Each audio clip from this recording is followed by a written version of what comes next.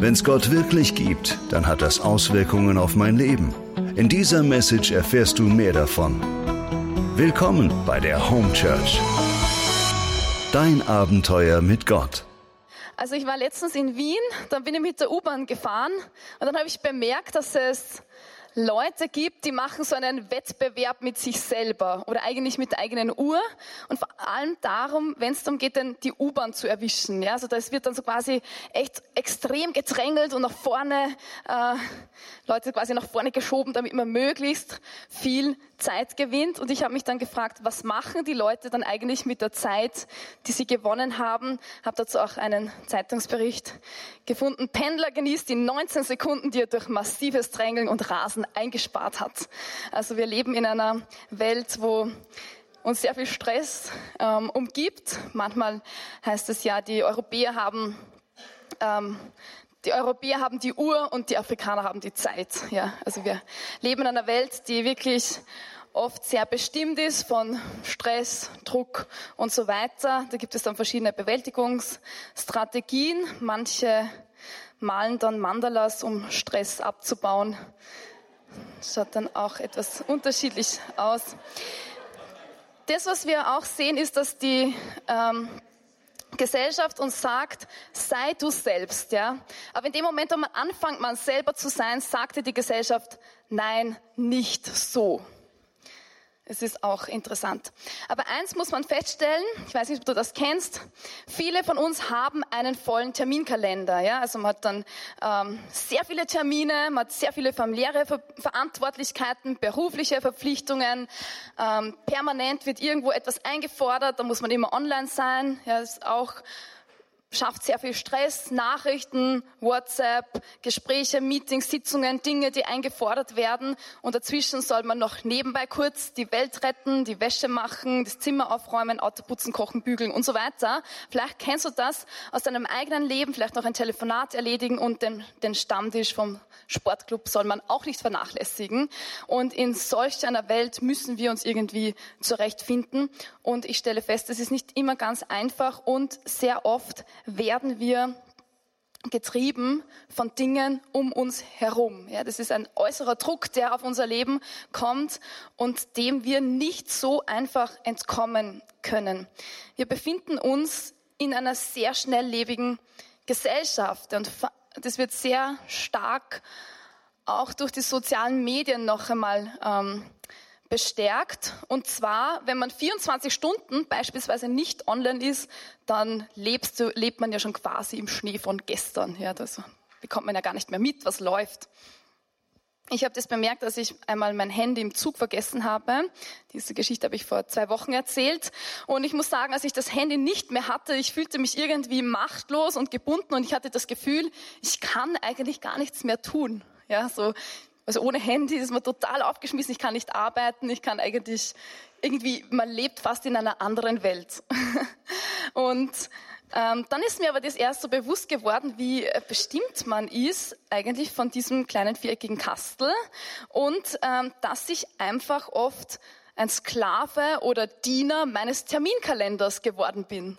Ja, das hat mich eigentlich dann sehr genervt und als ich das Handy dann nicht mehr hatte, dann habe ich mir gedacht, das ist irgendwie wie eine neue Freiheit. Ja, man wird dann nicht mehr, es gibt nicht so quasi dieses Ding, das ständig sagt, jetzt musst du dort sein, jetzt musst du da sein, jetzt musst du das und das tun. Das ist wie eine neue Freiheit. Ja. Ich überzeichne natürlich etwas, aber vielleicht merkst du das selber, da ist etwas dran, dass wir sehr oft von solchen Dingen bestimmt werden und dass sehr viel Druck kommt durch diese ganze Schnelllebigkeit um uns herum. Und ich habe bemerkt, dass ich manchmal getrieben bin von Dingen und eben auch von meinem Terminkalender. Und eigentlich will ich das nicht.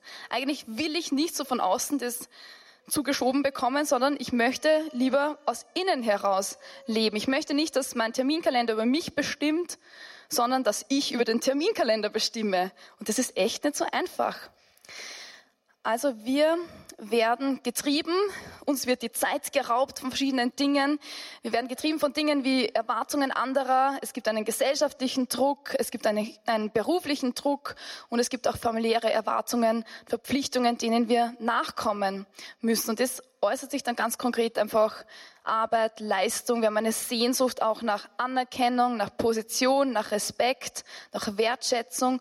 Aber im Letzten, glaube ich, ist es einfach ein Schrei nach Liebe und den wollen wir in irgendeiner Weise gerecht werden. Viele Menschen versuchen, sich Liebe dann zu verdienen. Ja, das heißt, wir versuchen, Dinge zu tun und durch unser Tun versuchen wir, Liebe zu gewinnen.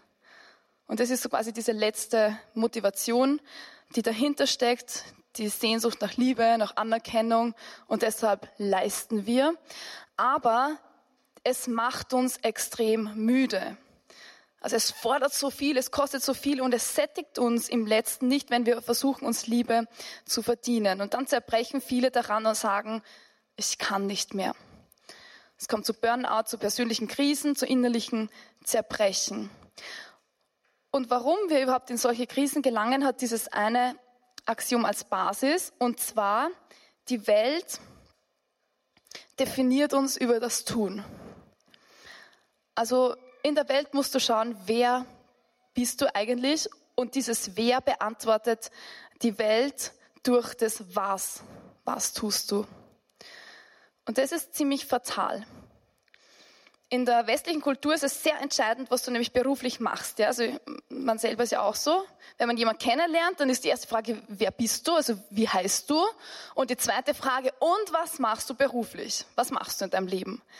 In anderen Kulturen ist es etwas anders, ja, da geht es eher um die Familienzusammenhänge. Aber wir leben in einer sehr intensiven Leistungsgesellschaft und sie erklärt uns, wer nichts leistet, ist nichts wert.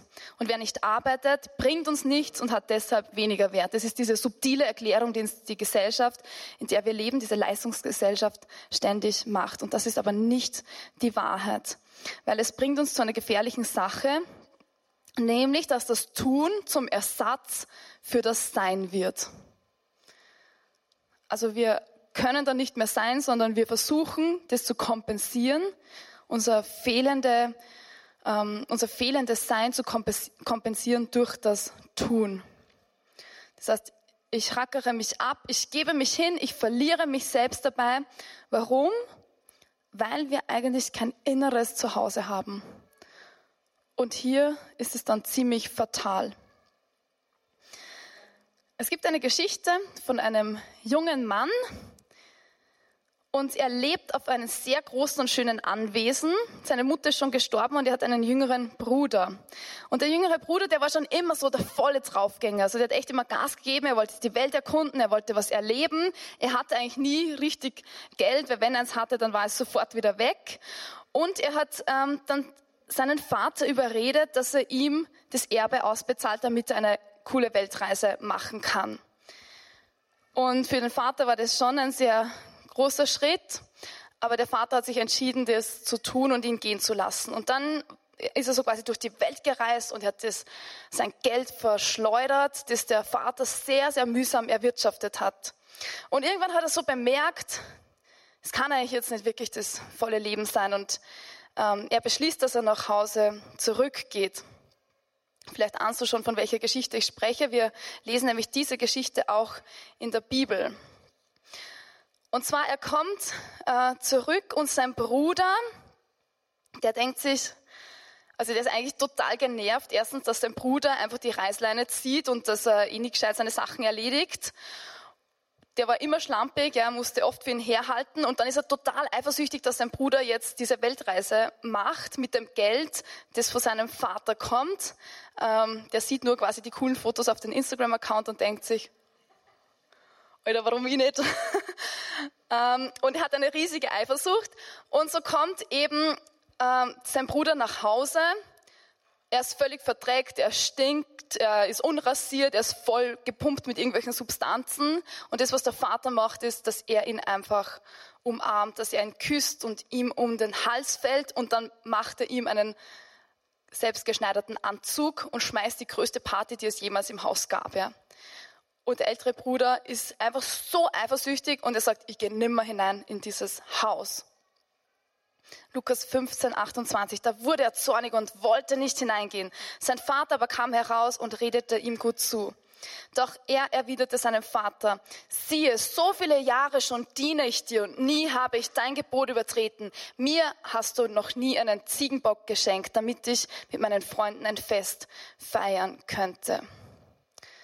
Kaum aber ist der hier gekommen, dein Sohn, der dein Vermögen mit Dirnen durchgebracht hat, da hast du für ihn das Mastkalb geschlachtet. Das ist, was der Vater antwortet, ist, mein Kind, du bist immer bei mir und alles, was mein ist auch dein. Und die Geschichte endet eigentlich sehr offen. Man weiß nicht, was passiert und ob dieser ältere Sohn dann hineingeht und mitmacht bei der Party oder eben nicht. Das, was der Vater sagt, ist, es geht nicht um deine Leistung. Du kannst dir das Mastkalb eigentlich nicht verdienen. Es gehört dir schon. Gott, er gibt dir alles, er gibt uns alles, bevor wir das jemals irgendwie verdienen könnten. Gott sagt, du kannst dir Liebe nicht verdienen. Du bist einfach geliebt. Schon von vornherein. Das ist die Message, die Gott uns gibt.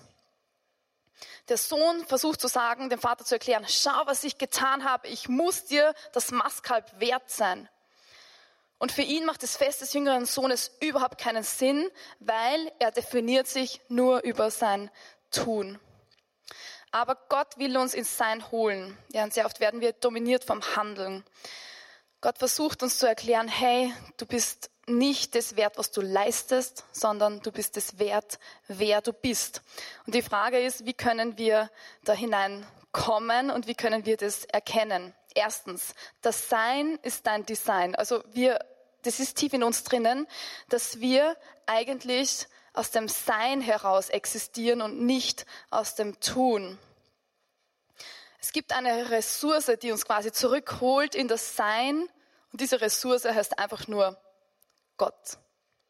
Gott holt uns zurück in das Sein. Gott definiert uns über das Sein. Er sieht dich in deinem tiefsten Wesenskern. Und für ihn ist in erster Linie nicht wichtig, was du tust, sondern wer du bist. Das betrifft dein tiefstes Innerstes. Und natürlich kannst du deinen Wesenskern vernachlässigen und etwa jemand anderer werden, indem du sehr viel tust. Oder du kannst aus diesem Wesenskern heraus leben und ihn entwickeln. Je mehr wir uns einüben in das Sein, desto näher kommen wir der Originalidee, die Gott von uns hat. Das, was uns hilft, ist sehr oft die Natur, das hat die Steffi schon erwähnt. Ich habe eine Instagram-Umfrage gemacht, was hilft, ins Sein zu kommen. Da ist sehr oft dieser Begriff gefallen, einfach in der Natur sein und in der Stille sein. Das hilft uns, dass wir uns mit uns selber beschäftigen und uns nicht dieser Ablenkung hingeben müssen.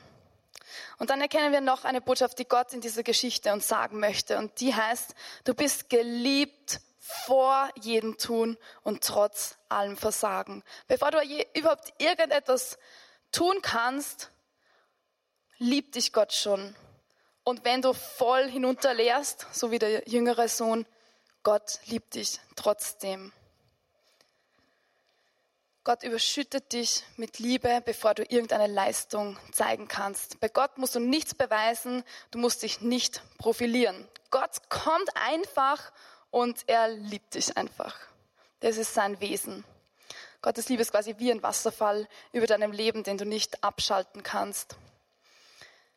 Und wenn du quasi diese Erfahrung machst, des Seins, des absolut Angenommenseins, dann sagt Gott, und jetzt mach was. Jetzt überleg dir, was möchtest du machen und nicht umgekehrt. Mache etwas, was aus deinem Inneren herausfließt.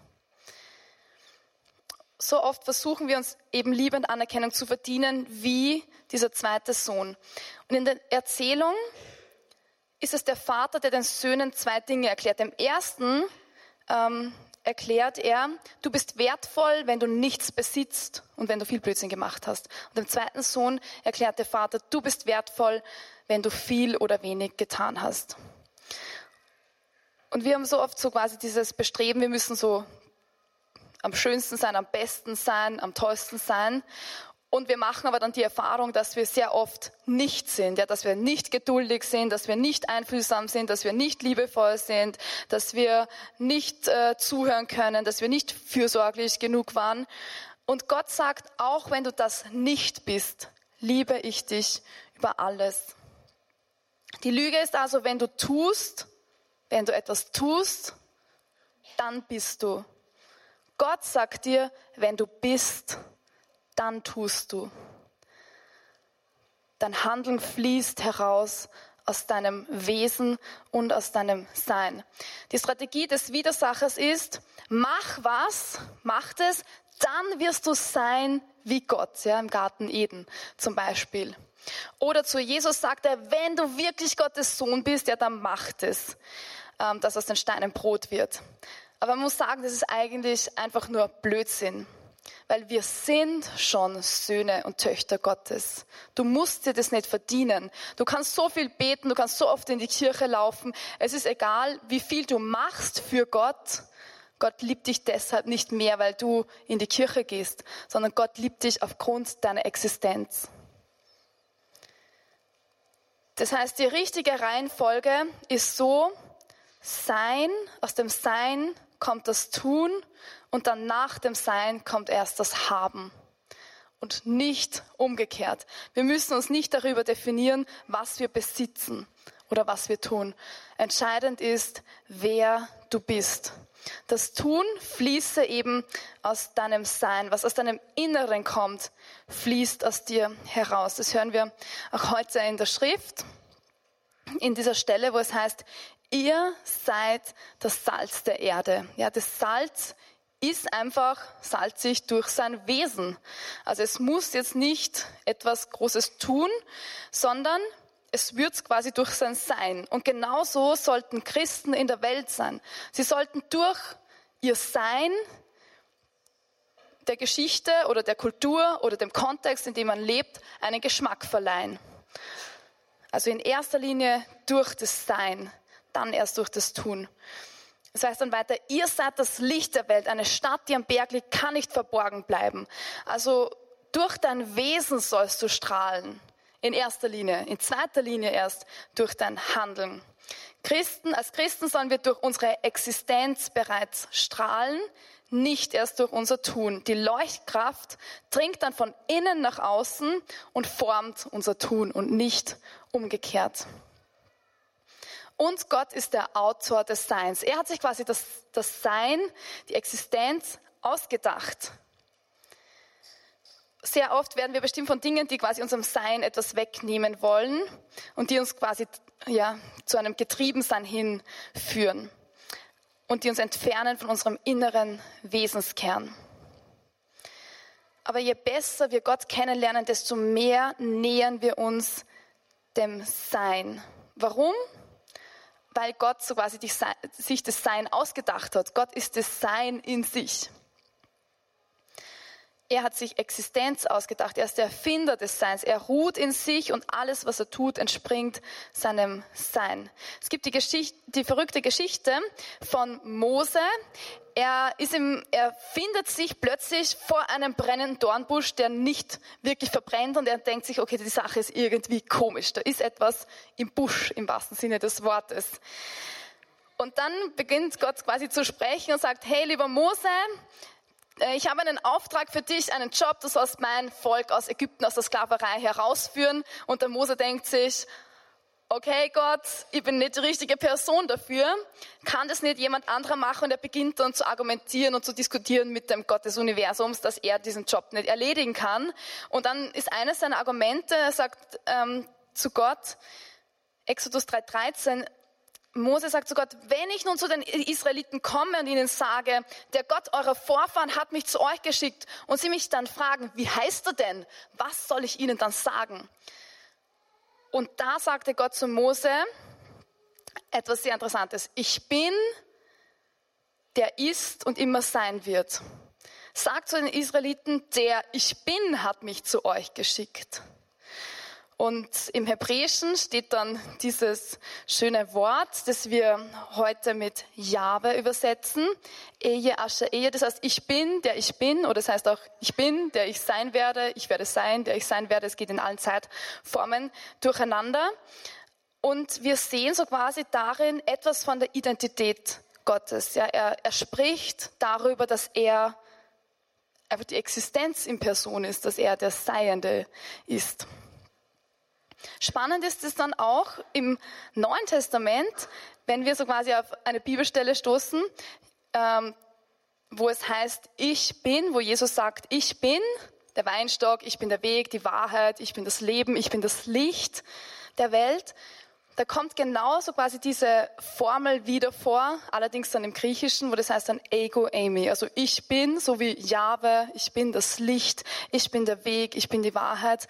Das heißt, Jesus verwendet eigentlich so diese selbe Wortgruppe im Neuen Testament wie der Gott des Universums im Alten Testament, und es zeigt etwas über sein Wesen, nämlich dass er derselbe Gott ist, der zu Mose gesprochen hat. Er sagt eben zum Beispiel Johannes 15,5, ich bin der Weinstock, ihr seid die Reben. Wer mit mir verbunden bleibt und ich mit ihm, der trägt viel Frucht. Getrennt von mir könnt ihr nichts vollbringen. Also das heißt, getrennt von ihm sind wir im Getriebensein und nicht im Sein an sich. Gott ist also die Quelle allen Seins und aus seinem Sein fließt das Tun. Und das gilt bei ihm für Heilung, Befreiung, Erlösung, für sein Gebetsleben, aber das gilt auch für seinen Terminkalender. Und auch dann, wenn er beim Abendessen mit seinen Jüngern sitzt. Das heißt, alles, was er tat, floss aus seinem Sein und nicht aus dem, was von außen an ihn herangetragen wurde. Er hat sehr bewusst seine Entscheidungen getroffen, was er tut und was er wie, wann macht. Die große Frage ist, wie kannst du jetzt vom Tun ins Sein kommen?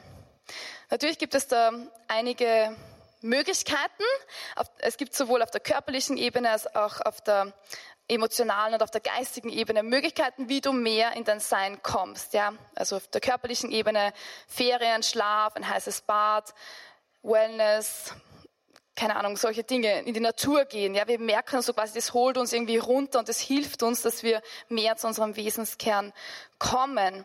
Aber, also diese Dinge sind absolut wichtig und notwendig, aber die reichen nicht aus, weil wir dann so quasi nur auf der körperlichen Ebene sind.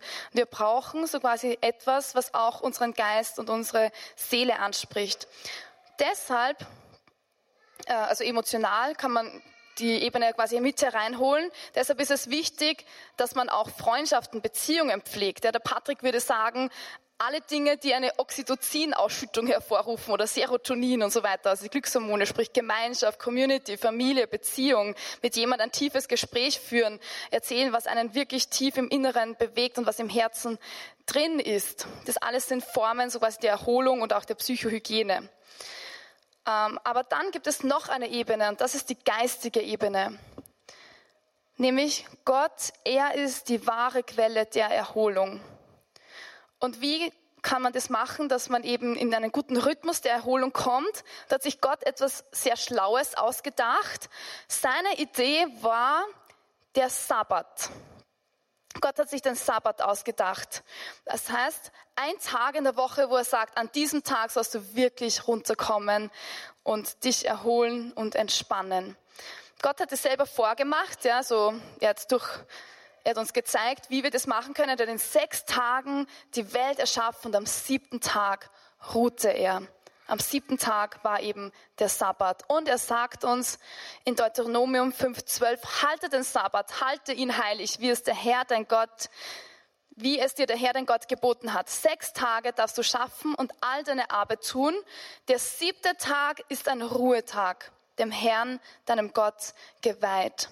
Das heißt, der Sabbat hilft uns, dass wir nicht Sklaven unseres Leistungsdenkens und unserer Produktivität werden, sondern dass wir in die Ruhe eintreten, die Gott für uns möchte. Und je mehr Zeit wir mit Gott verbringen, je mehr wir in seiner Gegenwart sind, umso mehr holt er uns vom Tun ins Sein, damit aus dem Sein dann das Tun fließen kann. Ohne Gott können wir nie zu uns selber finden. Wer Gott findet, der hat die Quelle des Seins und wird vom Tun ins Sein kommen. Kurz noch einmal die Zusammenfassung. Erstens, die Welt definiert uns über das Tun. Zweitens, das Sein ist dein eigentliches Design. Drittens, du bist geliebt vor jedem Tun und trotz allem Nichtseins. Viertens, die Lüge ist, wenn du tust, dann bist du. Die Wahrheit ist, wenn du bist, dann tust du. Denn Tun fließe aus deinem Sein. Gott ist der Autor des Seins und er holt uns in seiner Gegenwart vom Tun zum Sein. Jetzt möchte ich kurz beten. Gott, du bist ein Gott des Lebens, ein Gott der Existenz. Und ich danke dir, dass wir durch dein Wort gehalten werden. Danke, dass du lebendig bist und dass du zu uns sprichst. Und dafür geben wir dir den Lobpreis und die Ehre. Amen.